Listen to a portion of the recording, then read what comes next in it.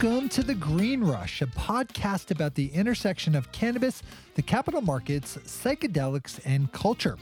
On a weekly basis, hosts Ann Donahoe and Nick Opich of KCSA Strategic Communications speak with the business leaders, financial experts, cultural icons, legislators, and generally interesting people moving the cannabis and psychedelics industries forward. This week, Ann and Nick are back for a new episode with special guest Sundie Seefried, founder of Safe Harbor Financial, a financial service provider in the cannabis space.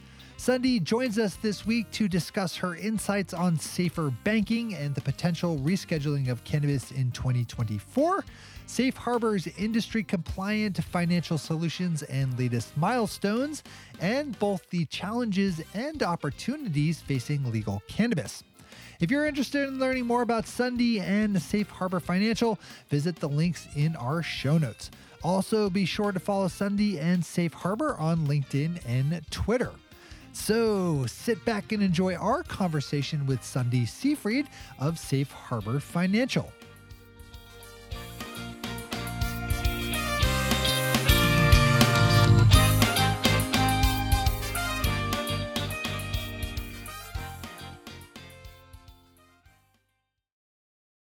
Sundie Seefried, founder of Safe Harbor Financial. Welcome back to the Green Rush. It is so great to have you on.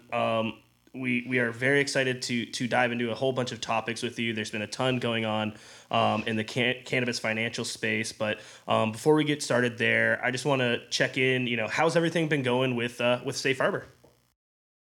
Well, I would say we are living in exciting times, right? It just never gets boring with this industry. So every time we turn around, every year, something different changes and the market continues to emerge. And so I would say Safe Harbor just continues to emerge with them and evolve with them to make sure that we're right there in the space and not leaving them behind and them not leaving us behind.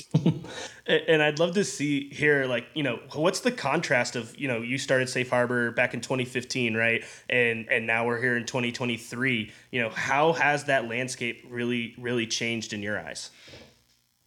Well, I breathe a lot better these days.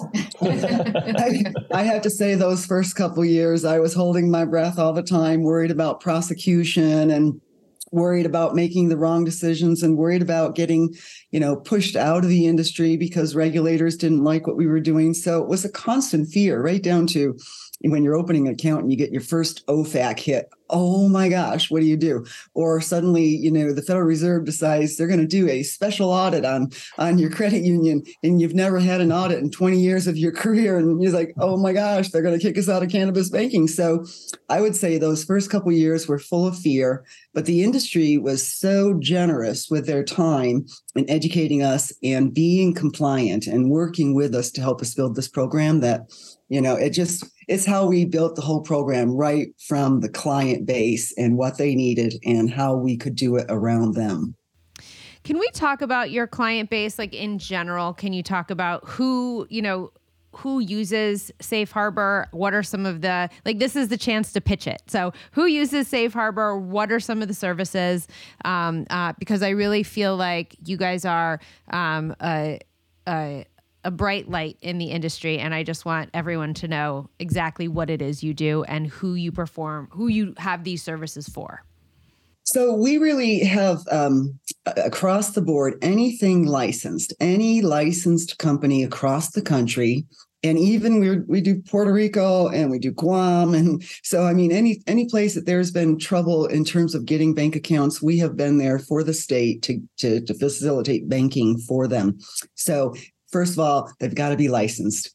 The other group, and it doesn't matter if they're an MSO, which we can really optimize their position at this point in time in banking because they can take their 30 bank accounts into one financial institution with us at this point in time.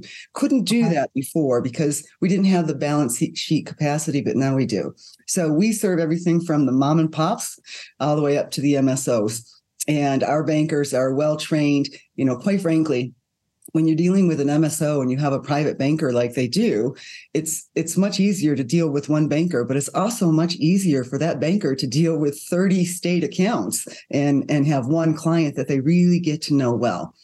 And then the other group we serve are ancillary service providers. So they get kicked out of their bank accounts all the time because what do? They take cash from the cannabis industry. And banks don't like that cash, and they don't like it, especially if it's cannabis, because it requires specific BSA obligations, which requires more resources. And BSA is one of those regulations financial institutions do not mess with, because the fines, you can see if you look up BSA online and you look up enforcement actions, you can see $100 million fines on some of these banks for not doing it right.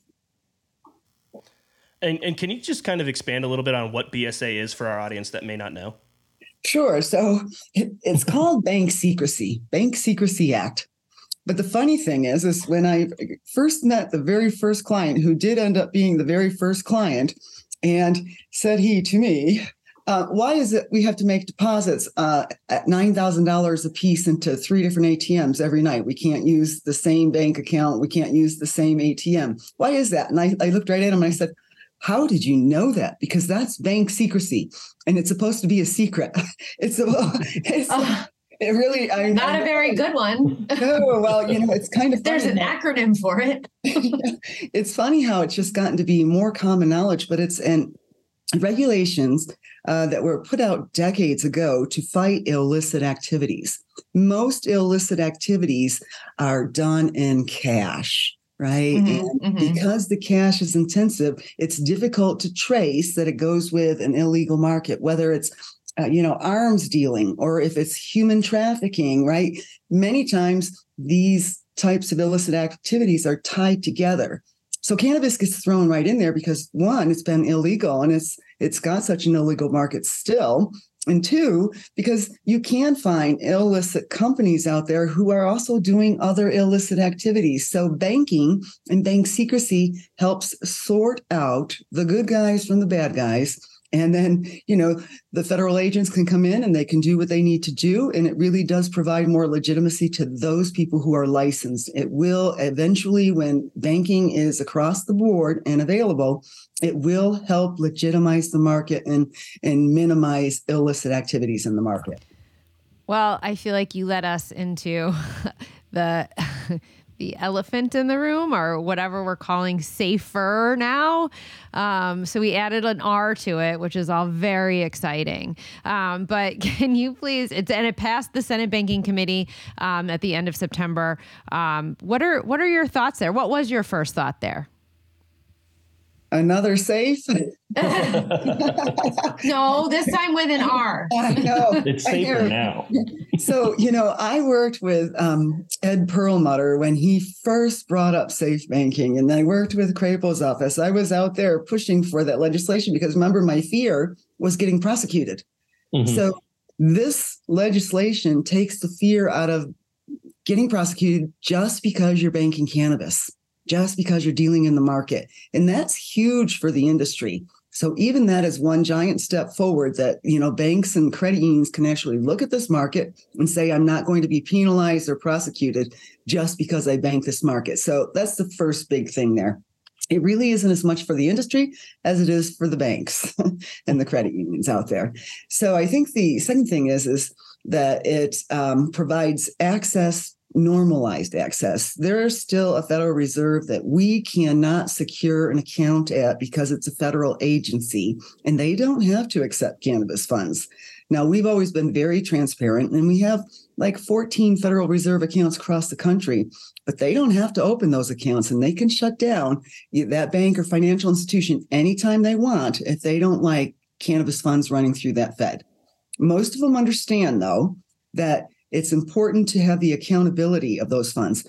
The money was making its way into the financial system unmonitored, not accountable, way before we started banking. So everybody at the federal level at this point in time realizes they want banking because we're watching that money. We are doing the BSA obligations. And so it's safer for the financial system to have cannabis banking than not. So safer, I think, can really open that door. But the first concern regulators will have is how many financial institutions will jump in without the resources necessary to know the market and sort out the illicit dollars. That's the main thing. And that is a talent that we at Safe Harbor have been able to grow over the last 9 years. We know what the business looks like. We know what looks normal. We know the trends of everything our clients are doing, and we know our customer. In a normal business world, you don't have to talk to your clients every month. We talk to our clients every month. We monitor their business every quarter. We have to do special activities every year. You don't have to do that with normal business accounts. That's the compliance because of BSA, not just because it's illegal. It's because of the BSA, and it's cash intensive. So it sounds like Safer gets us part of the way there towards, where we want to be. Is there anything, if you had the ability to write it into the bill, that you would add to this, or something else that you would like to see come next following Safer Banking, assuming that it does, make its way all the way through and does get signed into law? So I think that it is a stepping stone to actually maybe looking at the BSA regulations. If they right now, those won't change because of Safer, but it is an opportunity to open that door to revise BSA so that it isn't as heavy a burden for financial institutions as it is right now. So I believe that that's something that could come out of this. I really don't know that there's a lot more I would add to it. I think they're finding, and I think when it gets to the House, they're going to add a whole lot more to it, right? That's the way it works. So it'd be interesting to see what they add to it, and if that will take the bill out of circulation because they add too much to it.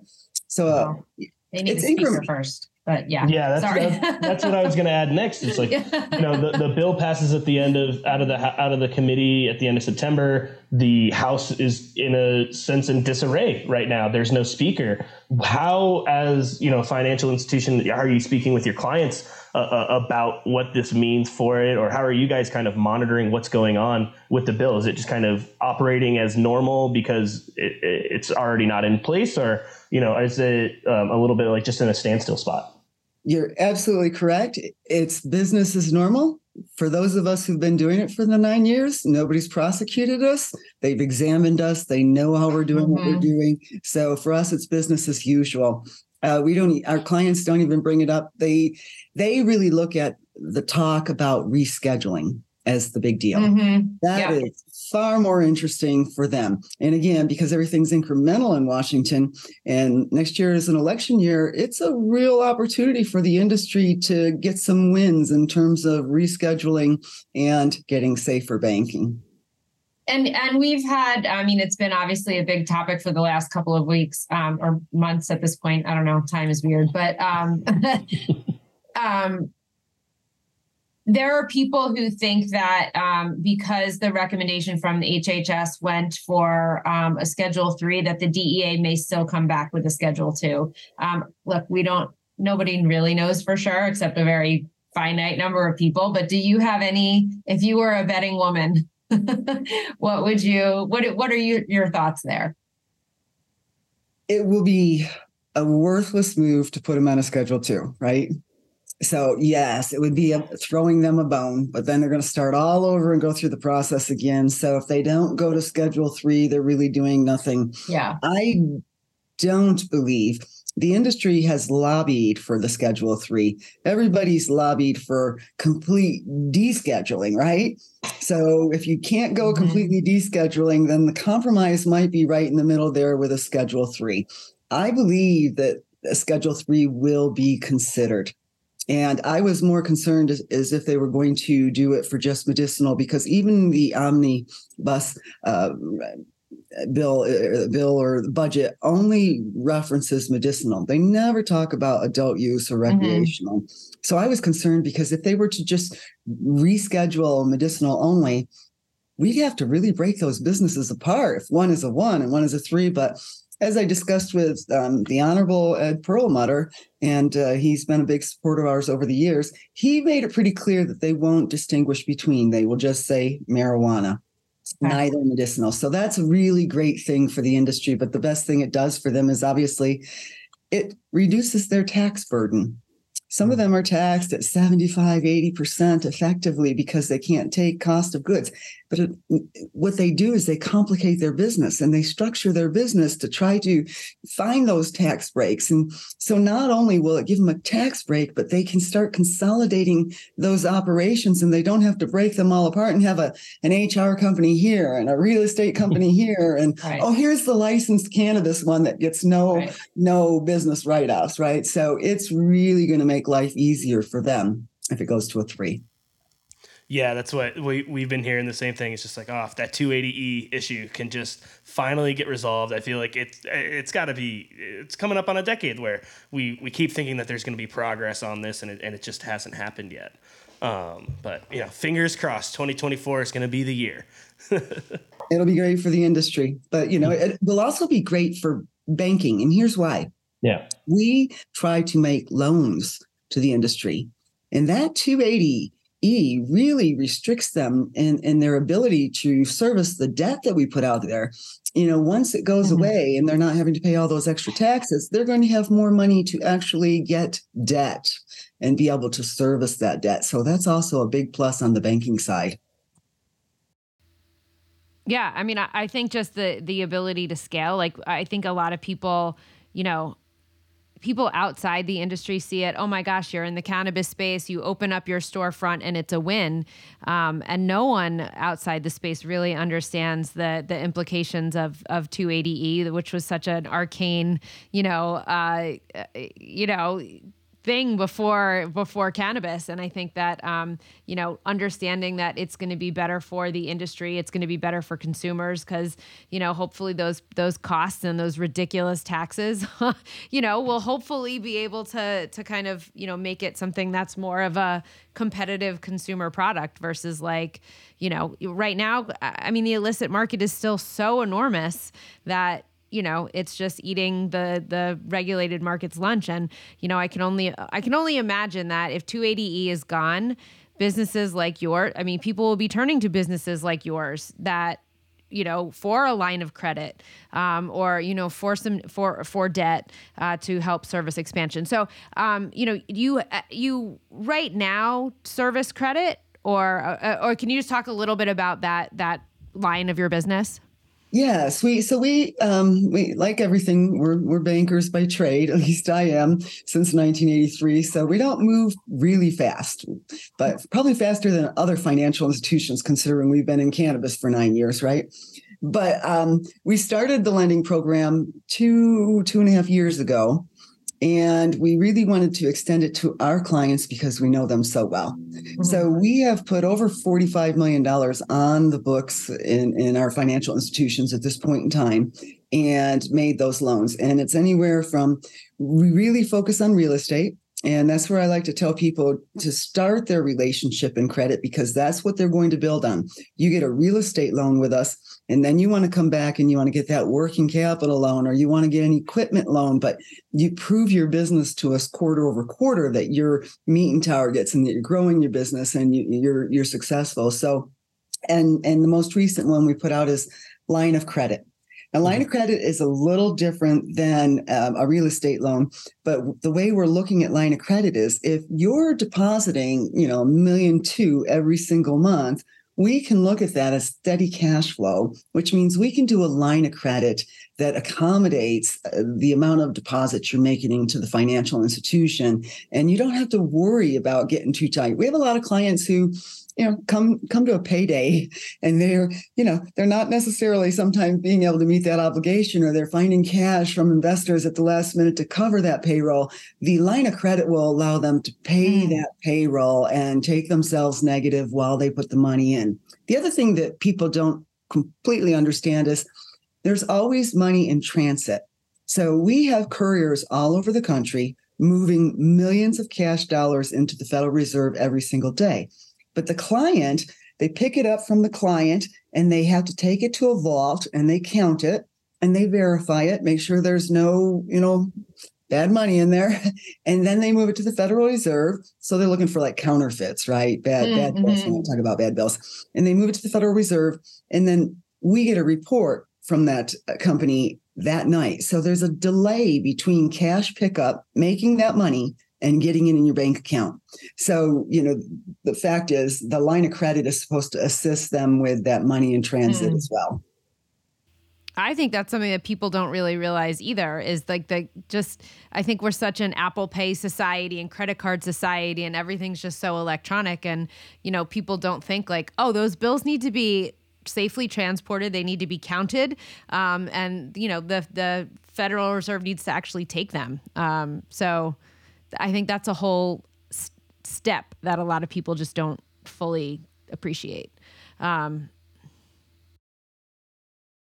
Even when the major credit cards get into the game at some point in time, and I don't know if Safer is going to be that time, I still think they won't get in unless they know there's a financial institution on the other side who's actually monitoring the cash for them, right? So there's really some stepping stones that have got to go through there. But they think that there's not going to be any more cash. But look at the liquor stores. Look how much cash liquor stores and tobacco stores and gas. And and casinos, like these are still cash intensive businesses, even though they're legal, because even my husband won't buy wine for me on a credit card. At least he buys wine for me once in a while, right? We'll give him that. That. But wait, why won't he put wine on a credit card? He doesn't want a record of it. It's kind of like when, people don't want a record of how much alcohol. And I'm screwed. I am. Damn it. On my credit card, I'm like, think what you want. Everybody drinks, most people drink alcohol, but the same thing with cannabis. People don't want anyone to know they're buying cannabis, especially the generation that's, this aging generation who's really a growing market in the industry, right? They're not used to having things on the credit card. Maybe they don't want their CPA to know. Maybe they don't want anyone to know. But then there was also the time when you were trying to cross the border to Canada, right? And if they found any kind of thing on your debit or credit card, some people got denied entry. Oh, had not done that. Oh, I remember having clients like sitting in, airport purgatory, being like, I was just at a conference. I don't have anything, I promise. And them looking at, your the credit card, and it's incredibly invasive. But yeah, it's just such a weird industry. I don't know. It's just so weird. And so I think having something like descheduling or rescheduling is even just going to normalize it among people who may not necessarily be like, interested in buying. So I feel like it'll also be something that makes people feel better who maybe are in pain or can't sleep or want an alternative to alcohol, but they don't want to buy it because of, credit cards or whatever. And, I think it'll just in general open up a new market for people. Yeah. And the stigma is decreasing every year. I do believe that. Oh, for sure. And I spoke with an investor today, and we thought funny business of marijuana. And I said, understand. He says, I've never touched a joint. I've never done anything in my life. I don't even drink, but it's like the most exciting industry since, the .com industry. So, people see it. And his belief was that it's your body and you should be able to dictate what you put into your body. I have nothing against legalization. So I think the stigma is decreasing out there. It took a while, though, because when we first got into the industry, I was out there educating financial institutions. There were people who wouldn't even talk to me in banking. They just thought it was the most simple thing you could do, let alone the fact that you could give us all a bad name by going to prison on this one. And so, it was just so stigma driven. And, people would just shun me if they ever found out, like, what do you do? Well, I'm working on cannabis banking, turn their back on me. They didn't want to affiliate with anybody in the industry. So, and I'm just the banker who got into it to support the industry. But imagine the hardships the real growers went through, the real people who cut the path for the legalization of all this industry. They went through a really tough time.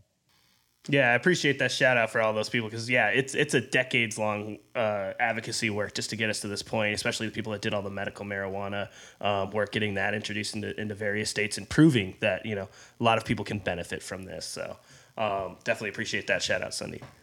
Well, they were, I will tell you, there were times I wanted to quit. I didn't, the year I started doing this, I didn't get my first day off until Easter. I started in December, and Easter was my first day off that year. I was working 10 to 15 hours a day because, people, they told me you're going to fail. People didn't support me. And I'm like, the more they told me I was going to fail, the harder I worked, right? But when I met the industry that first month, and I said, this is more complicated than I knew. And then I met the people, and I'm like, you hear the stories about them going and collecting $20,000 in cash, and they have their children with them. How could you let that go on if you know it? Once you hear something like that, you can't unlearn it. Somebody had to fix it, right? I kept saying, somebody's got to do it. And that's what my board finally, somebody's got to do it. And they trusted me to do it. Mm-hmm. Yeah. And sad, but that refusal to fail has really, shown in the success of Safe Harbor. In the last couple of months, bringing it back to you guys, you've had some great milestones and news.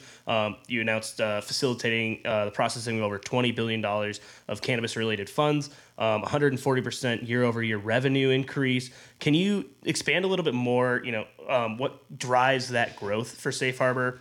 And then where do you expect Safe Harbor to go in 2024? I will say the best growth, and now that we're a public company, we have to be thinking about this. And what's the ticker? SHFS, Safe Harbor Financial Services. Yeah. SHFS. I know. It took me a while to memorize that and say it right. But yeah, on NASDAQ, now that we're a public company, the investors are pretty honest, sometimes pretty brutal in terms of how fast they expect you to go as a company. And even, some of the new investors we're getting, they're more banking type investors. So they're used to being in a relationship building position, because banking is all about building those relationships long term. Right. So I think the best growth is in our M&A strategy. And one of the strategies is going out there and, taking portfolios over from financial institutions who want to exit, especially if they're concerned about the competition coming in. We're not nearly as concerned because, one, we've got a real solid proven program. We know what we're doing. We've got the talent on board, and we can keep up. We've been low cost provider for years, right? So for us, we're making revenue now on lending. So that means we don't have to depend upon depository fees. So we're distributing the income and getting it from different places, which will only allow us to price lower and more aggressively for the industry as we build this out. So our objective is to find other portfolios from financial institutions that who want to actually exit. And that is one of the reasons we had that extra growth over the last year. We did the Abaca acquisition last November, and they brought 300 accounts to the table, and that really gave us the boost there in the growth. So to us, we have to go out and get the accounts first. Once we get the accounts and get the deposits, then we're able to loan off of our deposits at a very competitive rate. We don't have to go to the capital market and pay investors a high rate of return. We just have to cover the cost of funds at our financial institutions. How much do you pay attention to trends? And I'm talking about consumption trends, or, you guys have serviced a $3 million loan for an infused beverage brand in Washington State. And I'm just wondering how much the trend of beverage either, is something that you're going to see hockey stick up, or you think it's going to kind of gradually tick up, or how important is trends in when you guys decide to take on a client? That's an interesting question. Well, we've been taking on, every time there's a new type of license, whether it's edibles or beverage, or now we're getting into the lounges, right? We're always out there because we want to test it. We want to know what they're doing. We want to see if that's going to grow. Everything that's gotten out there has been gotten out there by demand by consumers. So the companies really do their homework. And when we get to know them and bring them in, we're talking to them about their business plan. We're looking at the homework they did in terms of trends. Like beverages is one of those things that has taken off a lot, right? You're getting infused beverages and everything from alcohol to, I ran into Keith Kola at the Benzinga conference, and I looked at him and I said, "Shh, but I'm a loyal customer." In a glass of wine, think about this. In a glass of wine, it's like 150 calories. You probably don't have to do this, Nick, but most women watch our weight, right? And wine is one of those things where calories can really slip in. And so, I started getting this. Somebody told me about this infused beverage, and it's got no sugar. You add just a little capful, and it's like, 5 milligrams of THC, I think. You put it in with like a diet soda, put some berries in it, an umbrella, and you don't have to have that glass of wine. You got a 5-calorie drink. Yeah. So wow. It's one of those things that, the next thing I think is going to happen is they've discovered, the THC where you don't get the munchies, and it's actually a diet THC. I mean, hit the female market with that. Yeah, right. Oh, I think everybody be all over that. Yeah, I think everybody. Yeah. I agree. So, I don't have to pay attention to the trends. I have to pay attention to the individual company and the homework they did. And usually they've gone through the whole, investment process and they're bringing in such sophisticated people at this point in time into these companies when they launch a new type of product like that. Mm-hmm. But there's already so many companies who have proven it out, like Wana has done with edibles. I mean, they just... front and center, right, across the country. It's very interesting though. Like it's just an exciting market to watch. All right, I have a 2-part question for you. I want to know, what are the biggest challenges that you see still facing the cannabis industry? I know we've talked about on the banking, but are there other challenges there? And then also, where are the opportunities that you see for cannabis companies?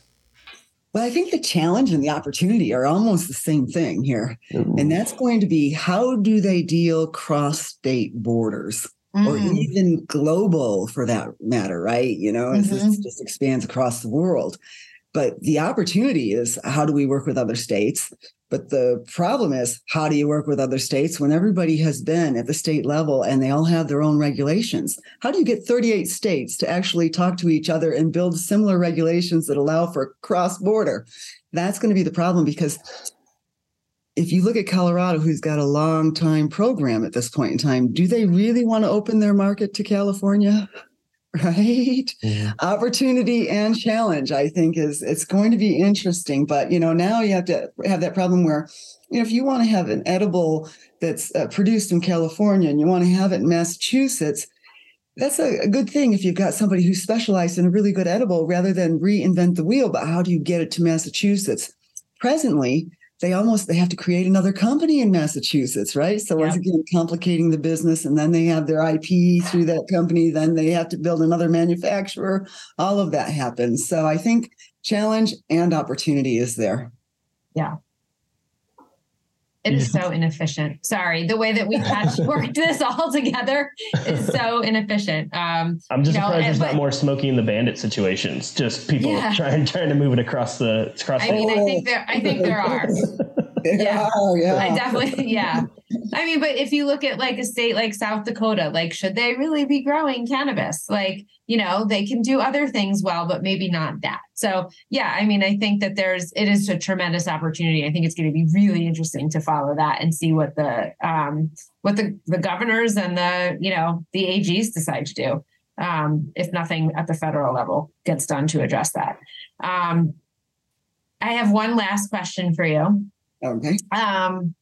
What is the biggest untold story that you wish you opened up in the front page of the Wall Street Journal tomorrow and saw this story on the cannabis industry? I have to go back to what I said a little earlier, and Nick, you said something to reinforce it, was the amount of work it took to get this emerging market moving forward and the hardships of those people. And then what happened was, they started selling their licenses or selling out, and everybody thought they were quitting or they were just exiting for the money. But you do that for 9 years and you get burned out. And you can only fight a battle so long. And I don't think that the present industry will ever know how much work it took to bring this product to market and get it legitimized. Those are interesting stories to me. When my grandma couldn't see her Bible, so we had to get into cannabis, and then she started crying when she could read, and the cataracts weren't so bad. I mean, those were the stories that broke my heart and said, I got to help. Couldn't agree more. I think, I just feel so grateful for the decades of work that people have done to be able to help so many people. And I'm glad that, Sundie, that you've brought attention to here in this conversation as well. But this has been fantastic having you back on the show again. We'd love to have you back on as SAFER progresses, hopefully, if the House can get itself in order, and hopefully in 2024 when HHS or when the FDA takes up on the HHS recommendation, we will, I'm sure, see just more evolution in the landscape on cannabis. But Sundie, thank you so much for joining us today. Thank you. Enjoyed it. Appreciate the time. Again, a huge thanks to Sundie Seefried, founder of Safe Harbor Financial, for joining us today. You can follow them at shfinancial.org, as well as their listing on the NASDAQ, SFHS. As always, thanks for listening to The Green Rush. If you want to chat with us, you can find us on Twitter, not X. I'm still calling it Twitter, with the handle @the_Green Rush, or on Instagram @thegreenrush_podcast. You can drop us an email at greenrush@kcsa.com. Let us know who you want us to talk to, what topics you want to hear, and any other show ideas that you'd love to pass along. And as always, don't forget to subscribe to The Green Rush in your favorite podcatcher. One take, Shay. One take.